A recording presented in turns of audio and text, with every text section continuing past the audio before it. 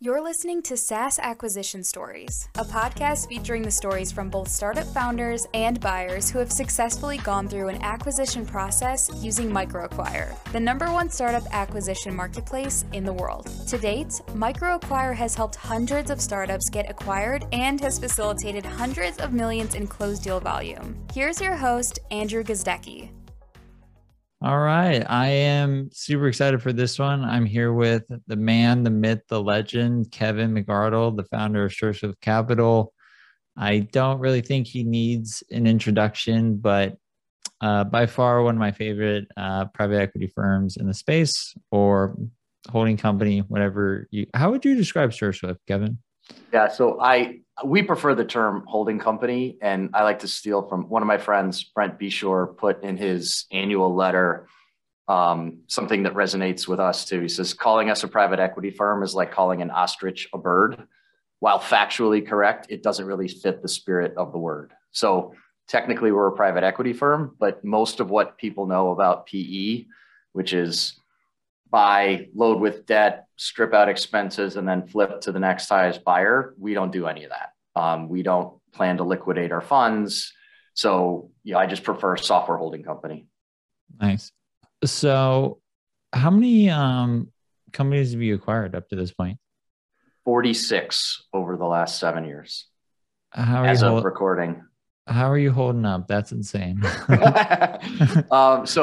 I've got a great team. There have been points where the wheels kind of felt like they were coming off the car because we either acquired too fast or we didn't hire fast enough, or made some mistakes in acquiring, and then that doesn't feel good. And actually, so we started very small. Our size of check has risen over the last 7 years, and we're currently operating, I think, 30 businesses. So we've sold some of the smaller ones. We've sold some ones that didn't work out. And most importantly, we started to divest. Right now, we're squarely focused on bootstrapped B2B SaaS. And early days, we acquired some things that didn't fit that before we decided to focus on that niche. So we have divested some businesses to provide more focus. But 30 is still a lot to be operating. And the secret is just, I've got a wonderful team who manages the day-to-day of each portfolio company. Nice. And I guess, how did you get into all this? What made you did you just wake up one day and say, hey, I want to acquire 50 plus companies? How did this happen? I wish I was that insightful. No, I had spent 15 years in corporate America at a company called Cerner, which is a software company, but gigantic. When I started, it was 3,000 people and 300 million in revenue. So already quite big. And then 15 years later, when I left, it was 20,000 people and I think 5 billion in annual revenue. So night and day different from what I'm doing now. But I share that with you to give some context to all I know about business is the software industry. And I got to do sales and leadership and management and run development teams and customer success teams, and got to do just about everything in a software company except for write code, because I'm not a developer. And that was a great long run of a career. I was super happy. It was a great company to work for.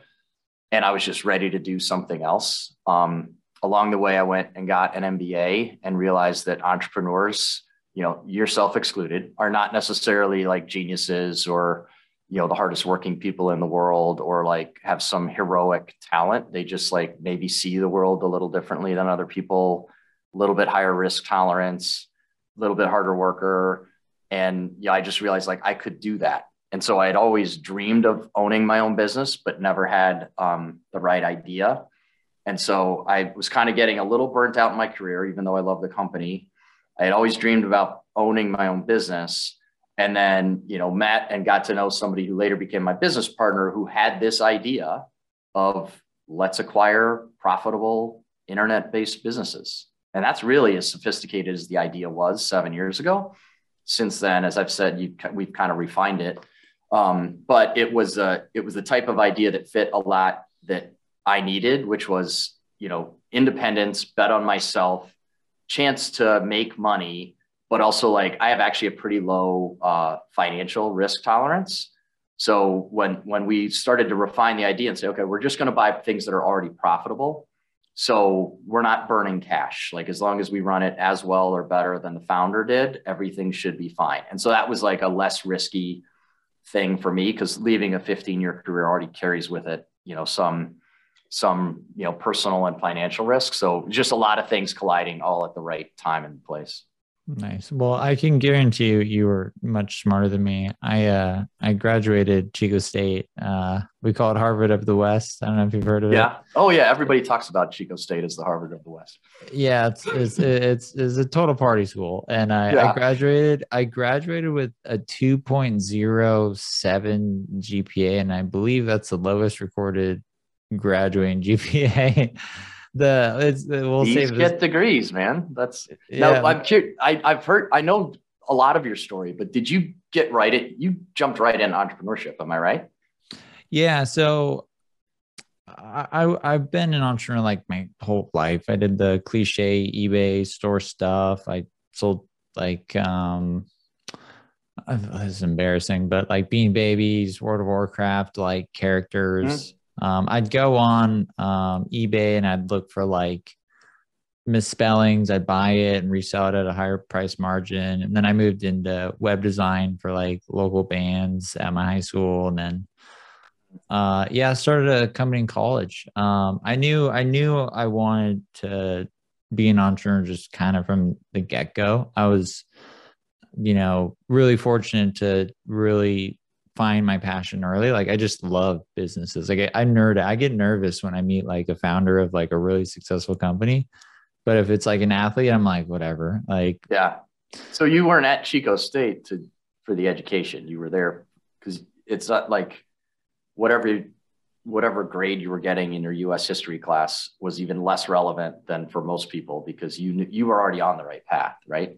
Did you ever consider just like dropping out completely? Because what's the point? Or then you don't get invited to the party. No, because I needed the financial aid to pay rent. So that was my whole plan going in, was like, all right, I got 5 years to figure this out. Or actually it started with 4 years. But then I started a company called Business Apps. It was like a do-yourself, no-code mobile app builder.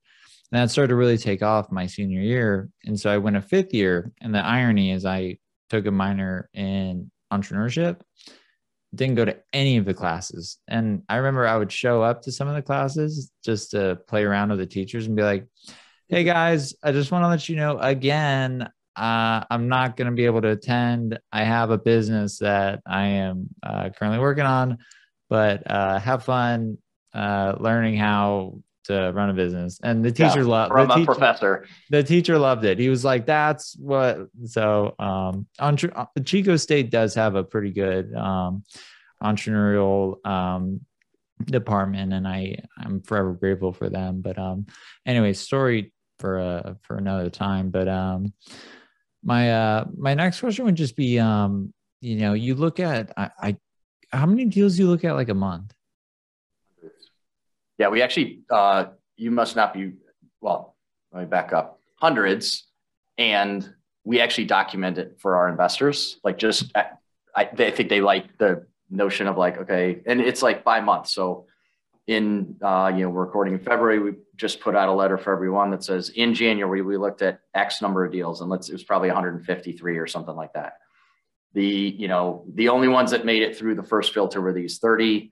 And we're down to like actual investigation on these 5, and 2 may have a chance of going to a letter of intent. So we actually publish all that for our investors. So how do you evaluate those startups? Like what's kind of like your sweet spot in terms of like what gets it over the finish line? Yeah. So from like top of funnel down, it's got to be SaaS. It's got to be profitable. We like writing checks between $1 and $10 million.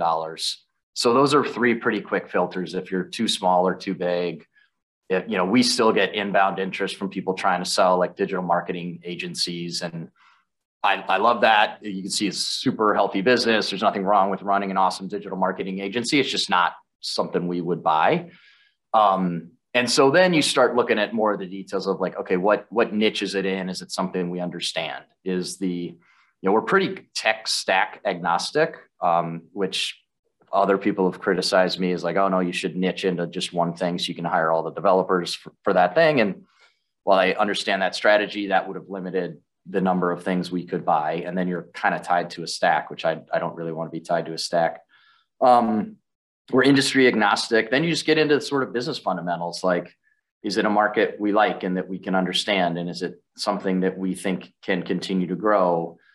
Is there a team that's there? And that's not a yes or no criteria. It's just like, what value do we place on this thing? If it's a solo founder with no team and no plan, and if they're gone, the business is hosed, well, that's a problem. But if it's a founder who's built up a team and they're ready to step out, then that adds value to the business.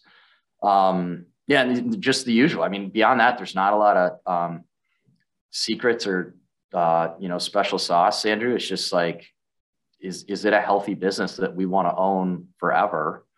And, that's the typical questions that MicroAcquire guides people on. Yeah, that's usually like, I hate the question of like, my SaaS business is making $50K a month. What is it worth? And there's so much variability into that. Yeah. Like what are your customer count? Like quality of customers, churn, market, quality of team, quality of code. My answer to that would be, it's somewhere between 0 and $5 million. It's like, I always say my answer to that is like, that's kind of like asking how much does a car cost? Like, is it a Ferrari? Yeah. Is it a, or is it on blocks in the front yard? Yeah. Like there's so much variability. So that's a great answer. I guess moving to, another question I'd love to ask you is, what's, your favorite acquisition that you've done at, SureSwift? And then I want to know also your favorite MicroAcquire acquisition, if you're willing to share that as well. I'll share both, but I don't like the word favorite, and it's like you got a lot of kids, so you can't pick a favorite. Yeah, I also I was trying to think of a different example because I actually have children, and I don't like comparing businesses that I own to my children because there's like I love my children way more than any of our businesses. But yeah, it's hard to pick a favorite because there's things to like about all of them. Two that are cool stories. Let me put it that way. We own 2 sister companies. One is called Mail Parser. One is called Doc Parser. And they were created by the same founder. His name's Moritz Dausinger. And we tell the full story on our blog if people want to learn more about it. But part of what I love about those businesses is it's been a really successful acquisition. Like that's, it's hard to love a business where you're losing money or it's a failure. And we've had some of those too. So it's been a big success story. We bought them separately. So we bought Mail Parser first, and Doc Parser existed, and Moritz was working on that. And I tried to wrap both into the same deal. And Moritz was like, no, I'm not selling Doc Parser because it's going to be worth more someday. Mm-hmm. And so we worked into the contract like a first right of refusal, agreement where like if he wanted to sell Doc Parser, he was obligated to at least let us know.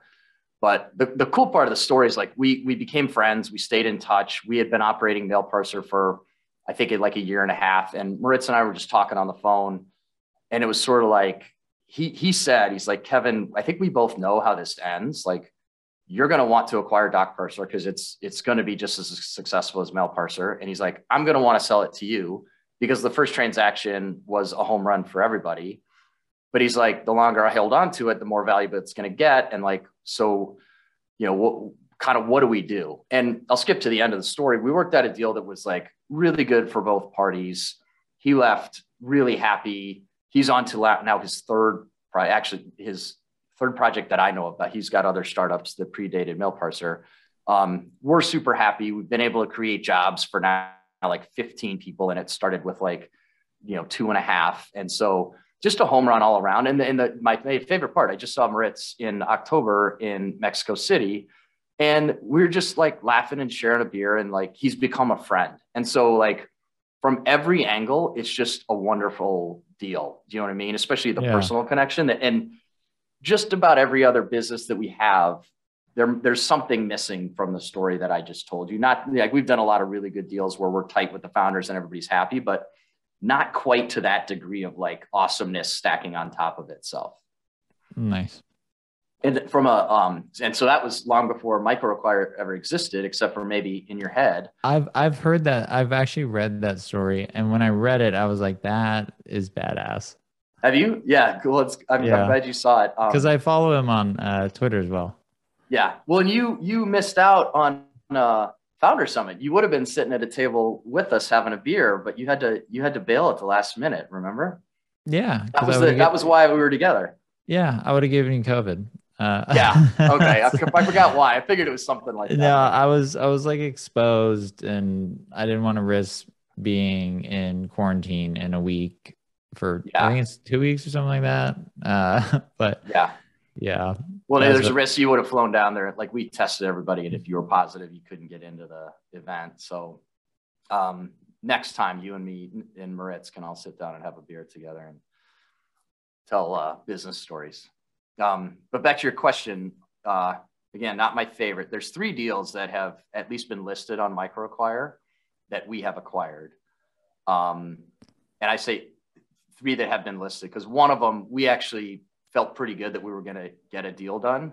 And well, I'll just tell you, this one's Meet Edgar. So I don't know if you know Laura Roeder. We just announced that we acquired Meet Edgar a few weeks ago. And I've known Laura for 4 years, and we were kind of in discussion. She reached out to me directly when she was thinking about selling the business. We were talking, doing our diligence, et cetera. And she's like, look, Kevin, I think this has a good chance of us doing a deal, but I have to list it on MicroAcquire just to see if somebody will, come out of the woodwork and overpay, give me a strategic multiple, whatever. And I was like, I totally understand that. Good luck.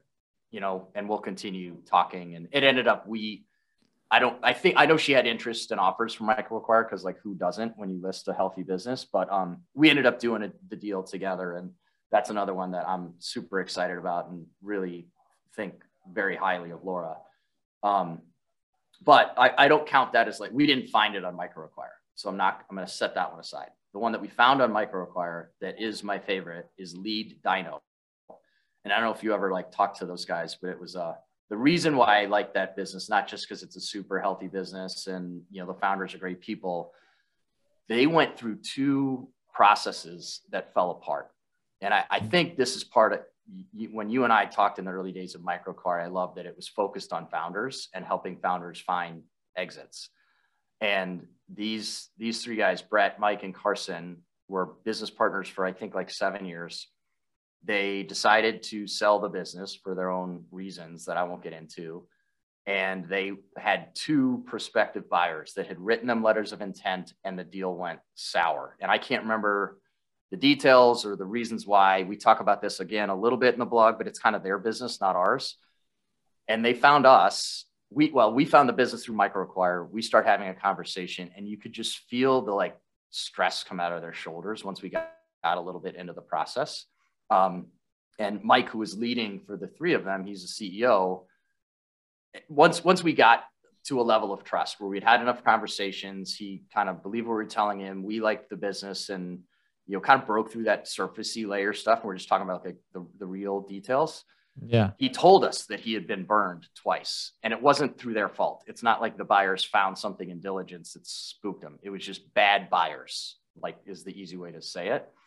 And he's just like, I feel so much more comfortable. Like we've been bitten twice, and everybody's spooked that this is going to be a 3rd strike. And I don't know if we can handle that as a founding team. So what I like about it is, yes, we've got a great business. We've got a great team that came with it. The founders are happy, but the fact that they went through that turmoil and we provided a safe landing spot for their business, and as it's a stressful deal to sell a business. Like there's no stress-free event where you're selling a business, but minimize the stress as much as possible and just let them know, like, look, we got you.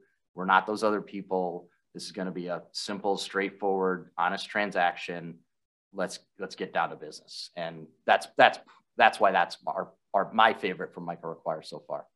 Nice. And compliments to you. Also, a nice shirt. I'm wearing your swag as well. Yeah. How do I pull it up? There we go. Yeah. There we go. I mean, I've heard so much just good feedback from buyers and in terms of SureSwift, and that's, you know, genuine feedback in terms of, you know, Chris on our team. I've interfaced Selena. Everyone is just fantastic over there. So that doesn't surprise me at all. Yeah, I got one of the nicest emails ever was somebody telling us he's not going to sell his business to us. And he was like, this has been the greatest experience. I've learned a lot. You've been really good to me and my partner. We've decided, I think they decided not to sell, but they may be selling to somebody else. But it was just it was not about me as a compliment to the team. And because that's what we care about. That's what we try for. You know what I mean? Yeah. It's like you getting an email from somebody's like, the micro-acquire experience was perfect. And, you know, at the end, I sold my business. I care about the founder experience. And I know, I just told you, we look at 150 deals and we might close one. So 149 people are going to have some sort of a SureSwift experience that doesn't result in selling their business to us. And I care about all those 149 people too. I want them to have a good experience with us. And so, yeah, I'm happy to hear you get that feedback too, because we work hard at it and we think a lot about it. Nice. I guess, you know, moving on to, you know, ways to help founders, any like helpful tips for founders, you know, looking to sell their business this year, like yellow flags or just things to prepare for, like if they were looking to go to market, like if you had to just give, I'm sure you could give like 20 tips, but if you had to pick like maybe the top like 3, you know, what would you tell a founder aside from having a great business? We all know that one. Yeah, have a great business is the easiest way to sell a business. So I like the simple answer is like be honest and straightforward. And what that means depends on what stage you are. So like I tell founders all the time, it's okay to initiate a conversation or talk to somebody like me who buys businesses, even if you don't intend to sell your business for 2 years, or even if you think you may never sell your business, right? Then at the end of the day, like every business gets sold, right? Or every founder leaves their business, whether they sell it or they get put in the ground. So it's okay to have a plan, even if you don't want to exercise that plan for 5 years. Because I see people at conferences or online or whatever, and it's always this like, well, I'm not ready to sell my business, but how does it work? Explain to me this or that, or like, what happens to the team? You know, we get a lot of the same common questions. And I'm just like, that's fine. Like but you don't need the preamble of we're not ready to sell, but it's okay to just like ask the question, explore. And so in that stage, being open and honest and forthright is just like, look, I don't have a whole bunch of diligence stuff. Like we're not going to get into a conversation about like, what's my MRR and my churn or whatever. Like just set expectations. Like, I just want to understand how your process works. And I'm not looking to sell right now, but I want to be more informed for a year from now. And then if you are like a little bit more serious to where you might want to list on MicroAcquire, you know, you got to be honest and straightforward. Like have your stuff in a pile, you know, like have your self organized. Your website, Andrew, tells everybody the questions that they should expect from buyers. It's not a secret. And if you don't have the answers to those questions, like just wait or get those answers written down. Like the transactions where the founder is ready make everything so much easier. And it makes me more confident that if they know how to come into this conversation, they probably are doing a good job of planning and organizing their business. So that's kind of that middle stage where maybe you're just kind of testing the waters, looking for valuation, but I can't give, like you said, I can't give you a valuation without some sort of information. And me giving you a valuation is not a commitment to buy, and you're not committing to sell. It's just a phase in your journey as an entrepreneur. But then when you are ready to sell, be prepared for the full inspection of your business and don't hide anything because we're probably going to find it. And at some point, you're going to have to let somebody else look at the code to make sure it's not crumbling. And like, you just got to be prepared for that. And, you know, hiding things or misleading just erodes trust. And it might just mean like we walk away from the deal. So that's kind of just like my advice would be honest and transparent, but understand what stage of the process you're at to know what level of transparency is important. Yeah, I like that. I think, you know, I did a lot of those things correctly when I sold business apps, the company we were previously talking about. And and then incorrectly before I sold it. Like one weird thing that I think a lot of founders do, and I did it too, is where you do this dance of like, we're not for sale at all, but Yeah.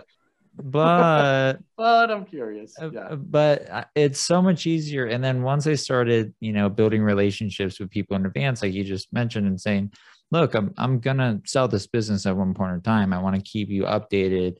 And I would update buyers almost like, like you would update investors, like keep them like, hey, we were just featured in this, blog, or we just announced this new product launch, or here's, kind of how the business is trending. And I would do it, quarterly. And then when the time came to sell, it just cut out a lot of the, like, are you serious? You wasting my time? Like, so I think a lot of founders like don't understand, like, it's okay to just say, I'm looking to sell my business. Like, do you want to have a conversation around that? Yeah. Rather than doing this weird dance, hoping to get some crazy multiple. Well, and I also want to like make clear, it's also okay to say, I want to understand the process so that when I am ready to sell my business, I know I understand it better because I'm not ready right now. Like I'm happy to talk to founders all the time, just about like, where are you? Like, what's working? What's not working? Can we help? Do I know somebody else who can help? Like, I'm not saying I only want to talk to people when they're ready to sell, but just know which stage you're at and be honest with the person on the other side of the conversation about where you're at. And then that just sets the tone for like, okay, now I know what conversation we're having. Yeah, I agree with you. I was referring more towards like we would get inbound requests from like strategics. Mm-hmm. And when I think back, I'm like, I should have handled that. Like, yeah, we're open to a conversation, but it was always like a guarded, like, if you say that like you're open to selling, it like devalues you when it really does kind of the opposite sometimes. That's a good point. I like to think of it as like everything's for sale. And we're on the other end of this, Andrew. So like we get inbound interest for our portfolio companies, right? Like really frequently. And my answer is always like, well, we're not planning to sell it, but everything has a price. So like, that's me coming into the conversation. Like, I love this business. I'm not looking to sell it. Sometimes we'll just tell people outright, like, here's our current revenue. If it's less than a 10x multiple on the revenue, then we're not interested. And that makes it like, here's, my number. And, I know you got to do diligence. Like, can you get to that number or not? But I'm saying like, if that's out of the ballpark for what we're talking about, then let's just not, waste each other's time. There's a way to handle it and I'm being like super direct in this conversation. I might like massage it a little bit with the actual conversation, but yeah, it's totally okay to say like, let's have a conversation.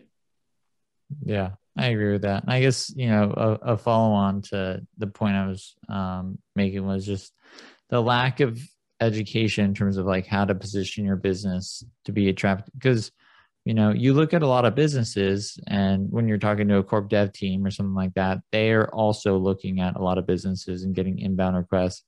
And so if you do this weird dance where you're like really held off, at least this is just my experience, it tends to push off the buyer because they can't tell if you're serious or if you're just wasting their time. So I always just like going back to your first point is just being honest. Like, where are you at your stage? What are you looking for? Is it advice? Are you looking to sell your business? You're looking to just kind of, test the waters. Like, where is my valuation at? So that's really good advice. And I guess, anything else you'd add to that? Yeah. Part of what I love about MicroAcquire is that, it's intended for founders to help them be successful. And I think at some point of growth or stage of a business, it's part of your obligation as the founder, CEO, whatever title you want to give, to start thinking about these things. Whether you have investors, you've got a co-founder, you've got a team, or what, even just for yourself personally, this is part of the evolution of being an entrepreneur. You need to understand what it's like to sell a business, even if you're not in the market right now. So it's going beyond what you're saying, Andrew. What I wanted to add is like, it's good to educate yourself. And I'm almost like, you're obligated to educate yourself so that you're ready for that evolution of the business. Because unfortunately, sometimes it comes quicker than we're ready. And we've seen a lot of situations where people are sort of forced to sell a business for one reason or another. And if you haven't at least thought about these things, haven't had a couple of conversations, haven't like documented the things you're going to document, you're going to sell at a discount. Yeah. I think, I think back of my younger days, and I used to just think, getting acquired was like GoDaddy showing up with a check, being like, hey, welcome to GoDaddy. Like we're going to acquire you. Yeah. But yeah, just understanding just like, the more you know about like an acquisition process, the higher your chances of successfully closing a deal. So I totally agree with you on that. So moving on to just like the final questions. We've had a crazy year in terms of, M&A activity. 2022, it's hard to predict the future. Any sort of like thoughts on, maybe what's next for SureSwift, what's next for the industry, upcoming industry trends? Like what's something that maybe you'd make a bet on? Could be a growth goal for SureSwift. It could be the market, just any sort of like unique industry insight that you might expect to play out this year. Yeah, that's a tough question. I'm not a gambler, so I don't like making bets. But so the simplest question to answer, because I know the most about it, is like what's in store for SureSwift. And it's been 7 years and we've done a whole lot of things wrong. And there's a whole lot of things we can, still improve upon. That said, like I'm so confident in our team, our process, where we sit in the market. I'm like, we are just going to not be distracted. I feel like we are one of the best, if not the best company in the world to acquire bootstrapped B2B SaaS businesses between $1 and $10 million in value. Full stop. Let's just do more of that and be even better at that. And by more, it doesn't necessarily have to be more deals, but there's like more of the right deals is all I want to think about. And like I said, every once in a while, something comes in that looks shiny and different and cool and would be a wonderful business to own. And I'm like, nope, no distractions. So I think that's what you'll see from us is like nothing super, different or, a lot of people might say not that interesting. We're just going to keep being awesome at what we're already really good at. As far as the market, I mean, you're better to answer that question than me because you just have a different lens and you see it from so many different angles, like founders and, buyers and investment vehicles and things like that. I'll tell you something I worry about, and I'd like to get your perspective. I could turn the questions around. Is part of the greatness of MicroAcquire is it's made the process easier for founders. It's made deal flow easier for prospective buyers. And that creates a super healthy marketplace. My concern is that I know there are bad actors in this, well, just in the world, but in the buying and selling of businesses. And I worry not for the health of MicroAcquire, but like, I don't know how to phrase it, Andrew, but like, I worry that there's going to be bumps in the road here as our industry continues to evolve. And I'm super bullish, like long-term, but I worry about like short-term that not everybody knows that there's bad actors and not everybody has felt the sting of like doing a bad deal. Sort of like I was listening to somebody talking about just investing in general. And we've been on the longest bull run of, your and my lifetimes, right? And literally have heard investors say, I don't really know what a downturn looks like because I haven't lived through one. And we've had 08 and all this, but like in general, everything's up and to the right. And I worry that in our space, nobody's seen like a big failure. Not enough people have seen failure that everybody thinks this is easy. Maybe that's what the simple way to put it. Your marketplace, people like us, others documenting, here's how I did it. Here's the success. You buy a great business, you do the right things, that business should continue to grow. And there's not enough. It almost makes it look easy. And I worry that too many people are going to step into this with either their own money or other people's money, thinking it's easy and get hit by a train. Is that something that you see or worry about, or am I just like making things up here? I mean, you could also say, anyone who starts a startup is an idiot because the success rate is, 10%. If anything, I would say I'd go back to some of your previous points where you acquired companies and it didn't work out. Sometimes, if you're worried about people buying a company and not working out, that's part of the process of, like, I've failed so many times to be successful at stuff that I do. And I think that's a part of the reason that you're successful. So, I mean, yeah, I think people are getting a little fast and loose. But I don't think it's a concerning problem to the point where it's like, hey, just buy Bitcoin. Like, just buy Bitcoin. You can make that sort of argument against any sort of investment, whether it's starting a new business, whether it's buying cryptocurrencies, whether it's buying an NFT or something like that, angel investing. So yeah, I mean, I think just the more education that we create, where we educate, both buyers and sellers on, how to properly do an acquisition, like what is your plan post acquisition. I think that's how, the market will mature, and then will grow and bring more opportunities to founders looking. Because what I think is going to happen is, for the past 2 years, we've just had, let's call it like 100 PE firms that would be willing to buy sub, let's call it 20 million businesses. And I think with the right tooling and the right guidance, and even through advisory services that we provide within MicroAcquire. So you can hire an M&A advisor, you can hire a due diligence expert, you can hire someone for valuations, you can hire an attorney.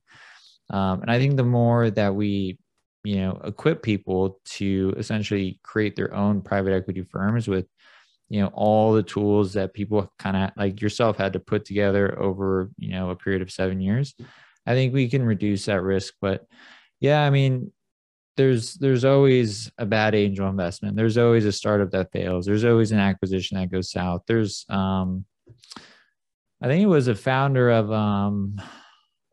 Cisco that said 1 out of 3 acquisitions that they would do would fail. So even at the top, so just a disclaimer for people listening to this, acquisitions are hard. They're not easy. Number one, you need the capital. 2, you need to know what you're doing in terms of, like, if you don't have any experience in SaaS and you're acquiring a bunch of SaaS companies, like, it's going to be a big learning curve, but you are kind of skipping over, the product market fit stage. So I always recommend start small, like, hopefully, like, if someone acquires a company and it doesn't work out, it's on the smaller end. But candid opinion, no, I don't see it being an issue. I think the bigger issue is probably just founders selling their companies for too cheap, and using, advisory services that charge too much. What's your take on that? That was one of the when you first told me about MicroAcquire, that was the killer feature for me. After you kind of laid out the vision of what you were trying to build, I was like, I don't want to be a broker in 5 years, because especially in our space with like SaaS and online businesses, they charge hefty fees. And I'm not sure they deliver. And I know lots of brokers in this space. Have done business with lots of brokers. They're good people. It's a reasonable business model, but your business model puts so much power and control in the hands of founders at a way lower price, which can be free, right? Like, is it true you can still list and sell a business on MicroAcquire for free? Yeah. Versus a huge percentage. Charging fees. Yeah. So I do think that is a big, it will continue to be a big trend that we see. And back to your earlier point, like, I guess there's inherently risk in business. We all know this. I just hate seeing people like lose money and fail when they weren't going into it eyes wide open. but that's not my problem to solve. And I think you're right. Like if you're educating people and trying to help people along the path of like, here's the things to do to lower your chances of failure, or at least understand the risk that you're seeing. Like that's all you can do. And all I can do is like tell people, here's my experience. Here's some things to look out for. Here's some ways I've failed. Like try not to do those things, go invent all new ways to fail, but know that failure is part of the deal when you're, running a business. So yeah, I like your lens on it. It's just like, that's the deal with startups. Like you can't, high risk. It's a high risk deal. Yeah. There's no, I mean, this would be a funner, longer conversation of just like how to de-risk acquisitions, or how to de-risk even launching a startup. There's so much education out there. And I think that's where it really starts, is learning from other people's failures and mistakes. And I think the more that people share those publicly, the more they can help other people not make those same mistakes. Because a lot of the mistakes that I see with startups or, acquisitions, I haven't really heard too many in terms of acquisitions aside from, code being awful, had to rebuild, the code base, stuff like that. But, that stuff being shared, like the common pitfalls of an acquisition, people can learn from that and then avoid those mistakes. But yeah, with any sort of investment or any sort of, entrepreneurial endeavor, there's a very, very high risk of failure. It's literally, you have, a 10% chance of success starting a business. I would argue your chances of success when acquiring a business is probably higher because you're skipping over, some of the hardest parts, like finding customers and product market fit. And then you might be using you might budget 50K, and I have friends who, go up to like 150K and they still aren't there. So probably we could probably talk about that for a while, but I get what you're saying in terms of, as the buyer pool increases, not all of them are going to be, as sophisticated and as experienced as yourself. And so at MicroAcquire, what we're trying to do is build tools that help with things like you have a due diligence team, like other people don't. Like, what if there was tools for due diligence, or what if there was, tools that basically automated, the legal document creation, or, allowed you to, find an advisor to help with, the whole process, like when you need it, just to point out any yellow flags you might not be catching. So, yeah. That's awesome. I think it's a huge service to the industry. And you're right, like if the chances of failure of a startup are 90%, the chances of failure for an acquisition should be way lower, or chances of success be way higher, depending on, but it's never going to be zero. The thing about an acquisition is like, you still have the, just life and business is unpredictable and there's inherent risk. But in terms of wrong price, tech blowing up on you, team issues that you didn't know about, legal issues, the contract things that there's a relatively, it's not a short list, but there's a list. It's a countable list of things that are the predictable things that go wrong in a business of, a certain size. And, people like you, people like me can share to the world and others, here's our take on that list of things. And here's what we look at in our diligence. And here's what we care about in terms of the transition process. And here's the things that we've done wrong, so you can learn from them. And it is versus a startup is the universe is so big for things that you could start. You don't even know where to consider the risks, right? Because it depends on the market and the pricing and the customers, and it's just infinite, the number of risks that you're facing starting a company, any company. But an acquisition is a more straightforward thing to consider, and people can get educated if they take the time and energy to do it, to lower those risks. Yeah, no, I completely agree. And I think it'll be interesting to see how, the next, this is probably way, I don't even want to talk about this because it'll take us down a rabbit hole, but are we in a bubble? If we see an economic downturn, how is that going to affect acquisitions? So that'll be interesting, but maybe we'll see. We'll save that one for. I don't want to. I don't want to put an opinion on air where I think we're at, but I will tell you. I will give you a prediction here. Like, yes, we will see a downturn. We may be in the middle of it right now, middle of February 2022, and inherently that means other people have less cash than they thought they did 45 days ago, and that may sort of slow acquisitions or reduce prices people are willing to pay. But it is not like your activity, your market, Andrew, is you're never immune to the macroeconomic trends, but like, I think you're pretty well isolated. And my market, like, I don't really care what the worldwide economy does. Like, there's hundreds of thousands of startups out there who want to eventually be acquired. There's still way more than enough money in the system to go acquire those businesses. Like, I wouldn't sweat it if I'm you, or if I'm me, or if I'm a startup looking to get acquired in the next, 1 to 2 years. I have like one data point that I'll share is when I launched MicroAcquire, it was like 2 months before the pandemic started. And then when the pandemic started, that's when we really started to like, and I couldn't figure it out. I was like, what's going on? And I think it was because people were trying to buy alternative assets rather than like, the stock market was cratering. Even Bitcoin was cratering, which was weird because the whole point of Bitcoin was when the world correlated. Yeah. So we'll maybe we'll revisit this on another podcast and see. Well, it'd be interesting because like the timing, like you were relatively new. Some of that takeoff that you're describing might have just been the world figuring out that MicroAcquire is out there. So it'll be interesting to see with a longer lens, like over a period of, now it's been 2 years, in 5 years, 10 years, you're going to see multiple cycles, big and small.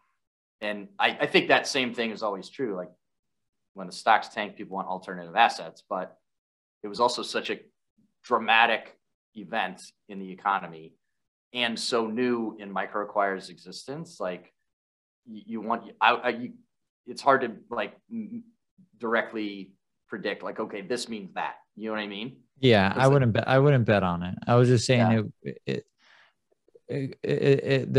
what's the term? Correlation does not mean causation. Yeah. It was just something interesting. It could have been just, I don't know, March was the month or whatever, maybe, but I do remember it. And I do think about it sometimes like, if the market goes down, obviously startup valuations go down, and then there's buyers with dry powder. Does that increase acquisitions, decrease acquisitions? I'm sure I could, probably do an analogy with homes or something like that. But we'll just have to wait and see. But I got 3 more questions for you, and then I'll let you go. Does that sound cool? Right. Yeah, let it rip. All right. Favorite book? Favorite book?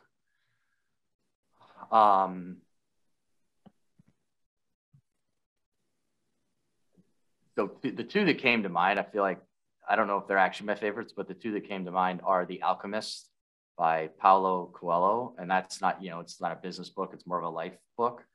And one that you can read over and over again, and you learn something each time. And then as a founder and CEO, one of my favorite, most memorable books is Let My People Go Surfing by, I don't know the right way to pronounce his name. He's the founder of Patagonia. And that's a company that just thinks a little bit differently, does things differently. And it's the history of the company and a view inside their culture and a view inside the mind of like a really interesting, cool founder who you could tell from the beginning. It was like, yeah, we sell clothes and gear, but it's about our people and the culture that this guy, Yvon Chouinard, I think is how you pronounce it, but I'm not sure. So those are the first two books that came to mind. Nice. Who is an entrepreneur that you admire and respect? And it can't be Elon Musk because everyone says Elon Musk. I never would. You could ask me to list 20 and I wouldn't get to Elon Musk. Not that he's not a super smart and super successful guy. He's just not, wouldn't be on my top 20 list. Maybe that's controversial, but yeah. That's definitely. Let's call it a nonconformist. Yeah, I don't know. You're a contrarian. So, I'm a contrarian. Thank you. That's hard. I kind of feel like I admire almost all entrepreneurs. Not that all are good, like good humans or nice people, but like just the guts to try to do something and invent something out of nothing and like create jobs for other people. Man, that's really, I feel like I should have like a Mount Rushmore of like the 4 people that I admire most.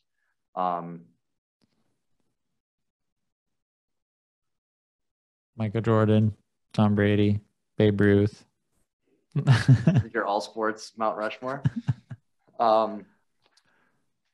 I don't know. Sorry. I wish I had a better answer for that, man. I just room for everybody. That's a good answer, man. There's room for everybody. And on it, like I'm not gonna lie, that's my answer. I'm like, and you know, like there's a woman who is in my hometown of Minneapolis. She runs a really amazing, I'll give you her name. Her name's Heather Manley. Nobody outside of Minneapolis has probably ever heard of her. She has an amazing IT firm. I got to meet her and hear her story. She's built an amazing business. She's a good human. Everybody loves her. She's just started a liquor brand called Crooked Water. And that is also amazing. And she's got a third business that she's starting that is in a completely different vertical. I think it's a restaurant. Yeah, I think she and her family started a restaurant. And like, that is also amazing. And so like, she's a repeat entrepreneur. She's a good human. I don't think we celebrate female entrepreneurs enough in this country. I would agree. And so, and the reason why that like sparked a thought in my brain is that like, you don't have to be rich and famous to be a successful, admirable entrepreneur. Like, I think she's pretty well off. People around here knows who she is, but I would never expect you to know who she is. Like, I love people like that. She's like doing it, building great business, not doing it for fame or glory, just doing it for the love of the work and to create jobs for people and to put something awesome out into the world. Like, there's 100,000 of those people right now, just like slugging it out. And those are the people that and that's part of why, like, glorifying Elon Musk, I'm just over it. Like, great company, like Tesla. Cool. I wish I had one, but like, can we talk about other people for a little bit? You know, that's my beef with Elon. Yeah. Well, he is, he'll put you on Mars one day. I don't want to go. That's another thing. Like, cool science project, bro, but like, I'm not interested. I'm perfectly happy on a planet where you can be outside. I like Earth. I'm good. Everyone in my neighborhood drives a Tesla. It feels like every house came with a Tesla, and I don't have a Tesla. Yeah. But this has been a wonderful conversation, Kevin. And again, I'm a huge supporter of everything that you do for founders and all the education you put out to founders. And it literally, I think I've told you this, but when I launched MicroAcquire, you were one of the first to publicly support it on Twitter, and it meant a lot to me. And well, it was just authentic, man. I love what you're doing.